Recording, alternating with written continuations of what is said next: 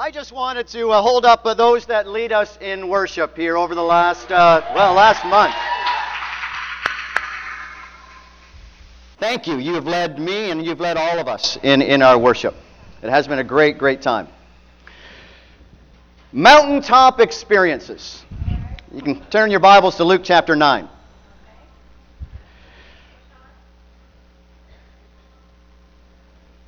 You know, it's great to have those in our lives. A great vacation. Go off on a dream vacation, see the sights, and you just, wow. My wife and I went on an Alaskan cruise several years ago, and to see nature, just the glaciers and the power and the whales and the pods of killer whales. But I was moved in my relationship with God. I stood in awe of all that He had created. To see the glaciers, they call it calving, where they break off and fall into the water, is just an amazing thing. Having a promotion at work, or getting a new job, a mountaintop experience, something that, wow, I've wanted this career, I've wanted this job. Getting accepted into the college or university that you wanted to get into, that has a great campus ministry and fulfill the dreams for your life. We all have different mountaintop experiences.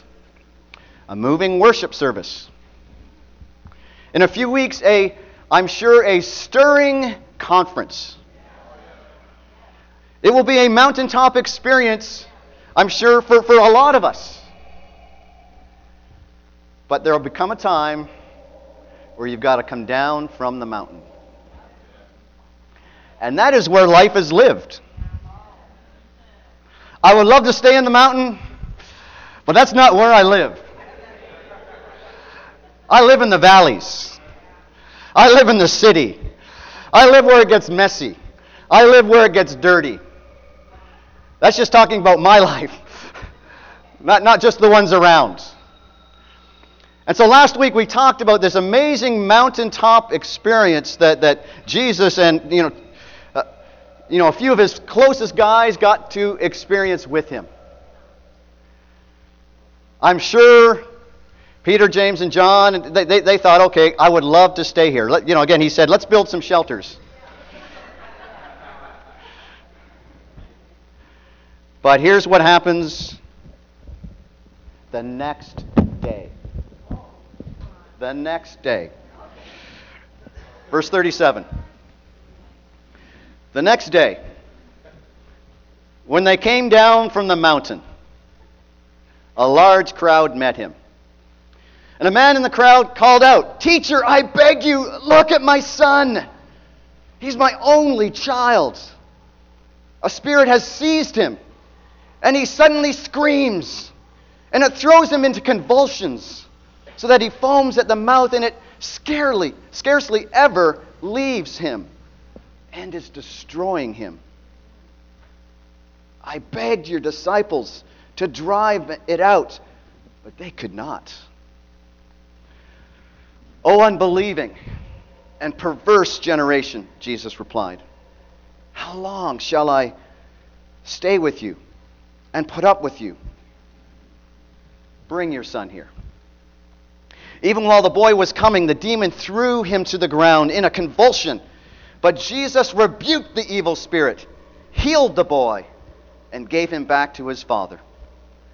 And they were all amazed at the greatness of God.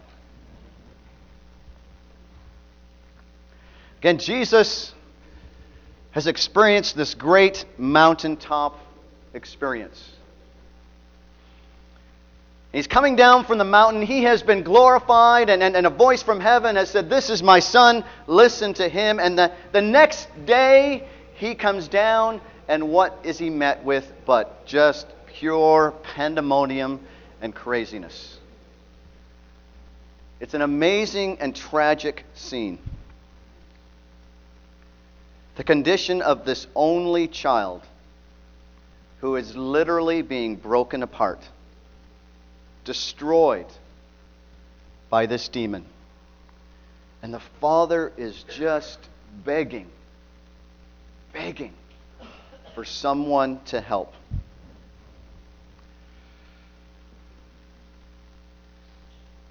The desperateness, the impossible condition. And yet I love the strength and character of Jesus. Bring your son here. And Jesus does what his own disciples could not do. He brings complete healing, restoration, and he restores the son to his father, and he ultimately restores his son to the community. And no wonder they stand amazed and they see the glory of God. And this story becomes a challenge for all of us.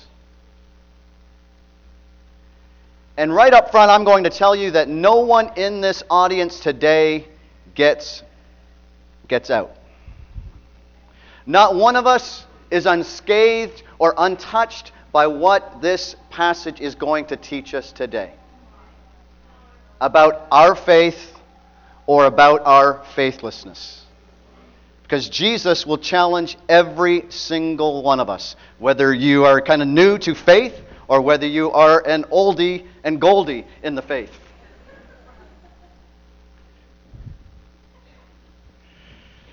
So we step back in this picture and we kind of look at, and we take the lens back from who Jesus is talking to. We see in chapter 9 that he has begun to gather around him his disciples. In fact, the beginning of chapter 9, he says, listen, I am giving you authority to what? Drive out demons and to heal. And what did they do? They actually did it. They went around and began to do that, so much so that even Herod himself kind of hears the rumblings and goes, Who is this? What's going on? And he wants to know what is happening. And he tries to get away. The disciples come back and they report that all is being done. And this, chapter 9, verse 10 and 11. And he tries to take them away and perhaps have a little retreat and kind of gather, what have you learned? What have you seen? The crowds interrupt him, and then he feeds this mob of 5,000 people. And then he tries to get who does he try to get away again? He tries to get away the disciples and say, okay, guys, who do all these crowds? Who do they say that I even am? Some say this, some say that. What about you? What have you seen? What have you seen in me? What have you experienced? What do you understand? What are your convictions? Then he calls them, and ultimately all of us, because of these convictions. These are the conditions that I want you to have if you are going to follow me. You must take up your cross. You must deny yourself. You must die. You must not be ashamed of me. What a challenge. And last week we read about him going up into the mountain and being glorified and transformed. See, Jesus is beginning, if I can use this term, to pass the baton. He knows he is ultimately going to Jerusalem to die. He has already brought this up in this chapter. And so he's attempting to gather around him these 12 that he can infuse in them what really they need to grasp about who he is and ultimately the mission that they need to accomplish. Now think about that for a second. Danny in the communion talk listed off a whole great list of the challenge or the character of leaders in the Bible. Many of us know the kind of the traits and characteristics of these disciples. They were far from visionary. They were far from the leaders that follow me. Here's the charge. We're going to even see next week. I mean, they're fumbling and they're bumbling. They don't know what they're doing. They're all over the map. And yet Jesus is really beginning to entrust himself to these guys. That's mind-blowing to me. And so as I pull the lens back and as I look at this passage and I look at what Jesus is really trying to do, he's looking at these guys and he says, you know what, guys? I expect faith. And that's the title of the lesson today. Great expectations. Despite difficulties, despite challenges, despite obstacles, Jesus expected them, and he expects me to be faithful. And verse 41 really is the focal point of this passage. O unbelieving, or unfaithful, or unconverted, and perverse, distorted, twisted generation. He was talking to those disciples. Yeah, he was talking about kind of the culture with which they were a part of, but he's talking to them. How long shall I stay with you and put up with you? And as we dive into this section, we understand that time after time the disciples just don't get it. And Jesus has to challenge their paradigms and their thinking and reshape who they are and their understanding of who he is and what they need to become. And I think the lesson is true for us. And this passage, this verse that I just talked about in verse 41 really is taken from a context in Deuteronomy chapter 32. And I want you to go ahead and turn back there. Keep your finger in Luke chapter 9, but let's turn back to Deuteronomy. You know, it's interesting that Moses himself during this time is beginning to pass the baton. He's passing the baton to Joshua. And Moses has shown God's law, he has shown God's glory to the people. And in Deuteronomy chapter 30, he says, what I am commanding you today is not too difficult or beyond your reach. No, the word is very near you. What is he saying? You can do this. You can do this. In fact, I expect you to do this. It's not too difficult. I expect you to do this. The word is near you. But you have to listen. And you have to obey. Now, Moses, in this context of chapter 32, is calling Moses and Joshua to meet with them. And he says, I want you to write this down. I want you to write this song down as a witness against them. And let's read chapter 32, verse 1. It says, listen, O heavens, and I will speak. Hear, O earth, the words of my mouth. Let my teaching fall like rain, and my words descend like dew, like showers on new grass, like abundant rain on tender plants. I will proclaim the name of the Lord. Oh, praise the greatness of our God. Stand in awe. He is the rock. His works are perfect, and all his ways are just.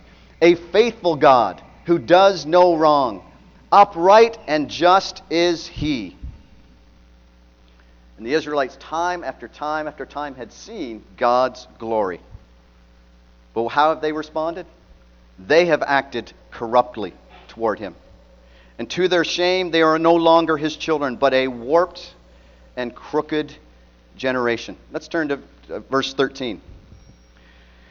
He made him ride on the heights of the land and fed him with the fruit of the fields. He nourished him with honey from the rock and with oil from the flinty crag. And I mean, it talks again about God feeding and nourishing and taking care of them. In verse 20 it says, I will hide my face from them and see what their end will be. They are a perverse generation, children who are unfaithful. Verse 39. And I'm just skimming through this just to highlight it. See now that I myself am he. There is no God besides me. And he'll challenge them at the very end. Take these words to heart. All the words that I have solemnly declared to you. They are not just idle words, but they are your life. Jesus totally meant this passage to bring to bear on his disciples, and he means this passage to bring it to bear on us. The Jews knew the book of Deuteronomy very intimately. And it was meant to be an indictment against their faith, just like God was challenging them back then on their faith. Guys, look at what you have seen. Look at how I have worked. Think about who I claim to be. What did you see that I could do? Did you see that and I'm talking about Moses, did you see the great and miraculous things? Well, the same is true now with Jesus and his followers. Do you see what I have been able to do? Have you heard the words from my mouth? Have you listened to what even the demons have exclaimed and proclaimed who I was? Have you seen me calm great storms and waves and wind? What have you heard? What have you yourself proclaimed from your very mouth? That you are the Messiah, the Christ, the Anointed One. Did you not see that I fed 5,000 people? See how the parallels? You are an unbelieving and unconverted people, and your faith is distorted. And what is he saying? By this time, you should have faith. And the fact that I've given you power, the fact that I've given you authority to drive out demons, and you've already done that, really should be enough to challenge you now. So the question begs, why couldn't these guys drive out the demon? They were given authority, right? Jesus made that very clear. They were successful, right?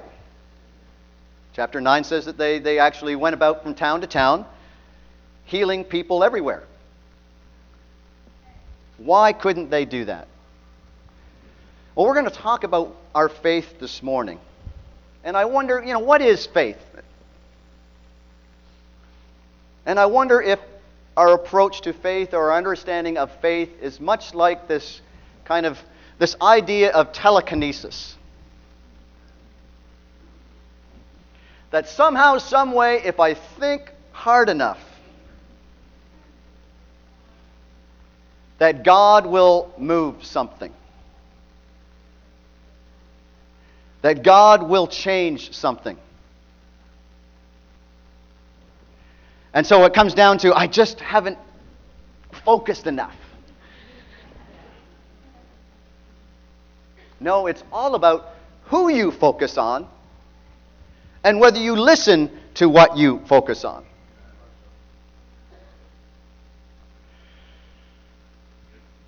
Who you focus on needs to be God or Jesus.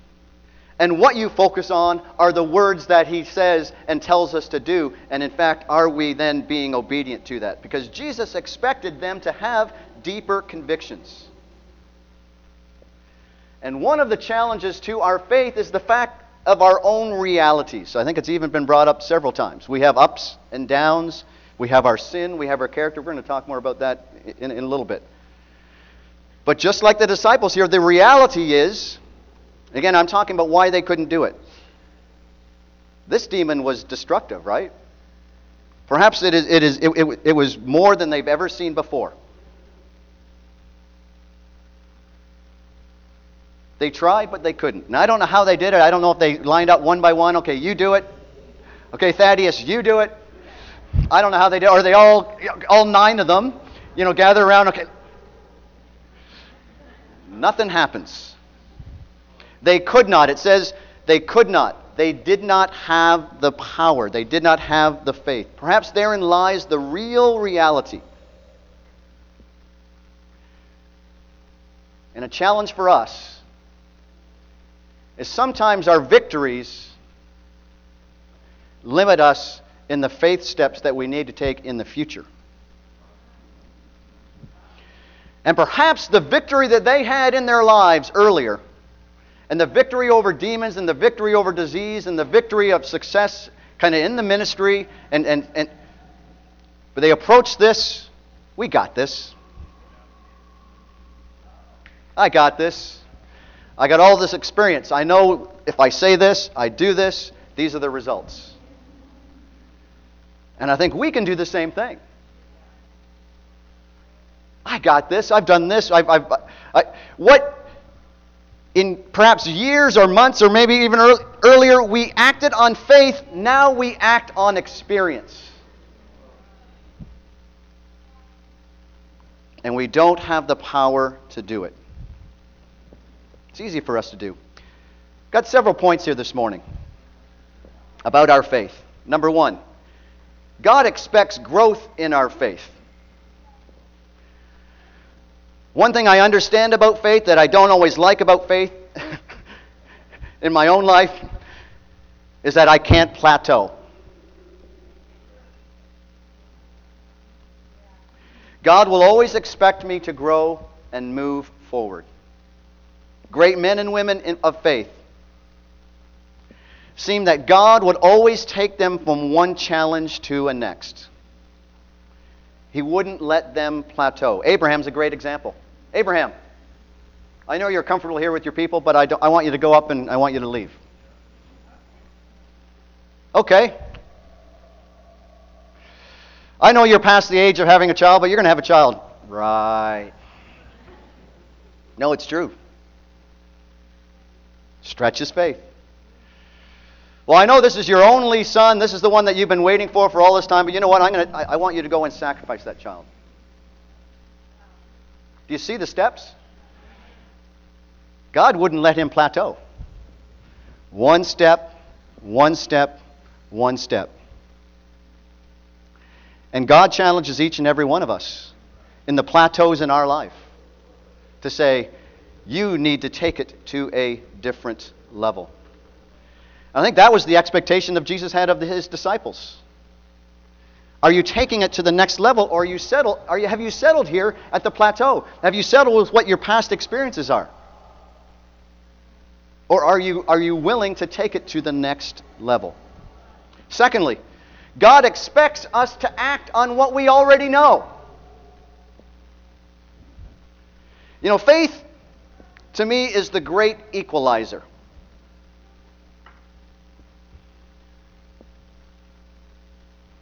If you know anything about golf and the handicap system, you realize that on any given day in golf, I'm assuming Dave Cable's probably the best golfer in our region. I don't know what his handicap is, but let's just say it's 5. I don't know if I insulted Dave by saying that, or he's a scratch golfer. That means that Dave, on most days, if you take his 20 scores, Dave will shoot 5 over par, 77. That's his handicap. That's his standard for him. Now, you can have another guy who shoots kind of 30. So that person shoots 102. 30 strokes over what the par is. On any given day, that the standard is, the handicap system is, I compete according to that standard. And so if I'm a 30, Dave's a 5, I get measured on how close to that I am. So I can actually beat Dave.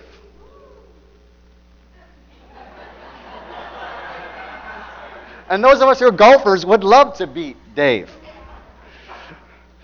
But the handicap system is this great equalizer. And I hope I make the point, is that faith is an equalizer. And that we all stand before God on a similar playing field. And here's my point. Well, I'm new to the faith. I don't have all this wealth of experience. Sean, you're in the ministry. You know your Bible, but I'm just new to this. And God says, amen. Take that faith, take what you know, and you act on that faith. I don't expect you to be like Sean or Bill or Clay, but I expect you to act on what you know.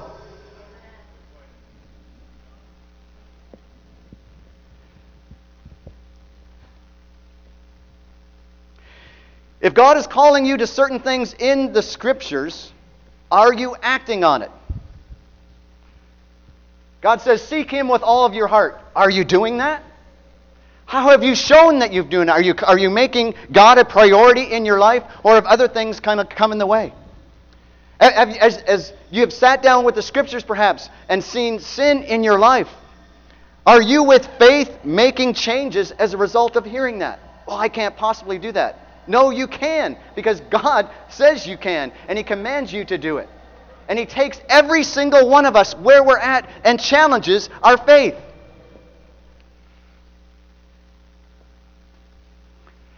The older disciple, like Danny was sharing, I see well, let me ask this first. What are you doing with your faith? The things we used to do by faith, those of us who are older, we sometimes now do by habit. I used to share my faith with anticipation that God would work. Now I just share an invitation. Or perhaps I don't even share at all. Why? Because there's just, I don't know if there's anyone even open. I've shared, trust me, I've thought that. I feel personally, I invite a lot of people throughout a week. Have my cards, I write them out, and is there anyone open, God?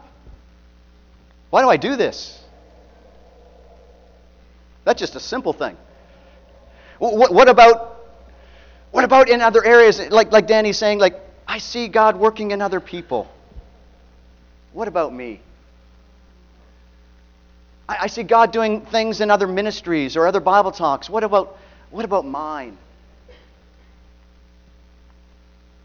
And the challenge is, as Jesus challenged those disciples, He says to us, are you using and working with the faith that you have? And you got to be honest with yourself. I can guarantee, today whether you are acting on faith or not.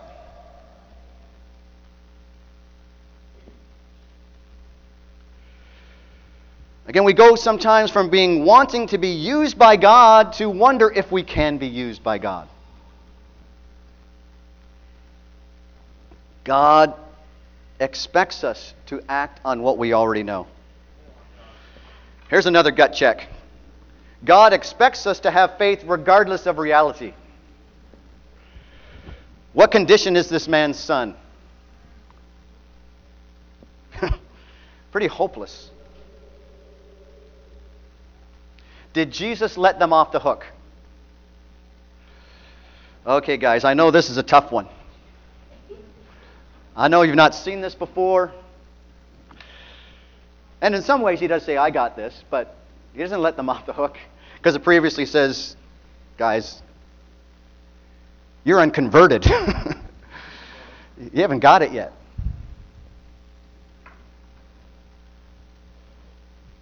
And again, for everyone in this room today, every single one of us is held accountable for our faith. Every single one of us, as to what we are doing or are not doing with our faith. And life's realities, again, the older I get, sometimes it seems the more challenging it is, as life's realities come to bear on our lives. And we are confronted with sin. Perhaps that's gone on and not changed. We're confronted with character things in our lives. And even this week for myself, I had an appointment and it's like, man, Sean, when are you going to get this?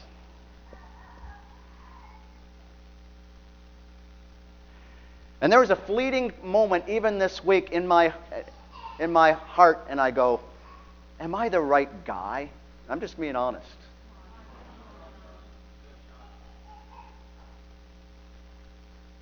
And I go, that's crazy.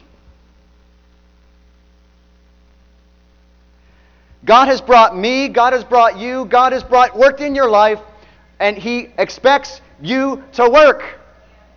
He expects you to have faith. He expects me to have faith. He will not let me off the hook. But you don't know, He will not let me off the hook.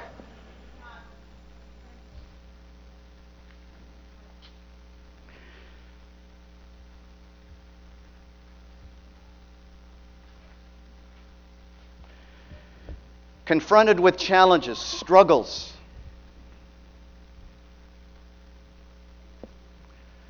You know, I've shared very, very openly my youngest son, his struggle in his faith, and his, right now, no relationship with God.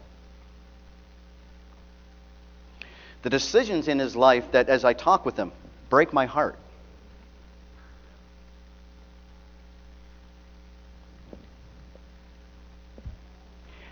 And I want to help him. And the path that he's choosing, it breaks my heart. But do I get hopeless? Or do I get engaged? Do I act with faith? I don't see how, right now, there's times I don't see how God is going to do this. But if I get disengaged, it will not help him. If I lose faith, it will not help him. And Jesus challenges me and says, despite the reality, have faith. What is that for you? What is that demon? What is that obstacle? What is that great challenge in your life? I don't know. I'm sure you do. What is that thing that you say, I don't think that God can work? In others, yes. In me, no.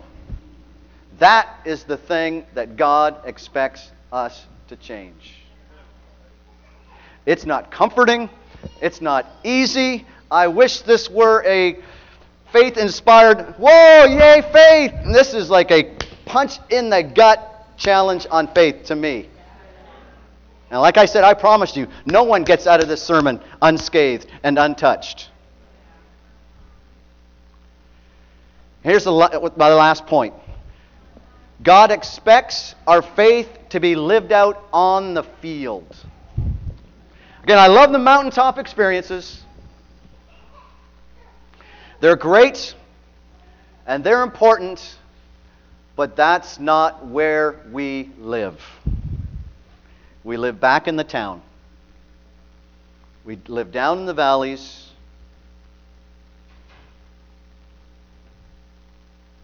We come to church. We leave church. Is our faith tested here? Maybe in some ways. But our faith is tested when we leave the mountain. When we live our lives on the field.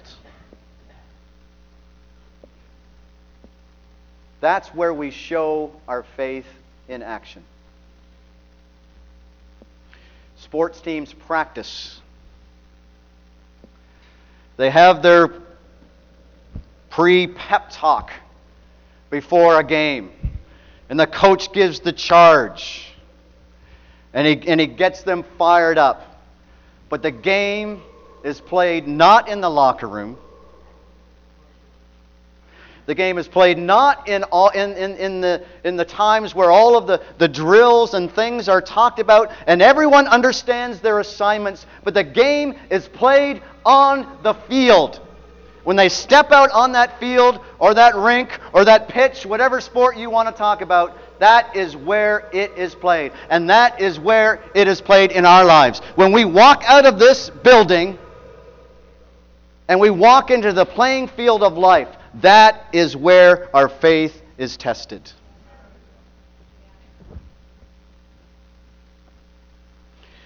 And so after a great worship, a great time that you spend with God, a great quiet time, that you see God, you stand in awe of God, that you leave and you go, you know what, I can faithfully have that difficult conversation with someone that I have been avoiding. Why? Because I am going to have this conversation in faith. I am going to help someone who has some needs because I am going to act out on faith. I am going to call. I am going to encourage a hurting friend. I am going to do my best in those classes at school, and I am going to invite my teachers. I am going to invite my fellow students to a Bible talk or to a teen devotional. Why? Because I have come down from the mountain, but I am living my faith today as I go to school. I'm living my faith today as I go to work.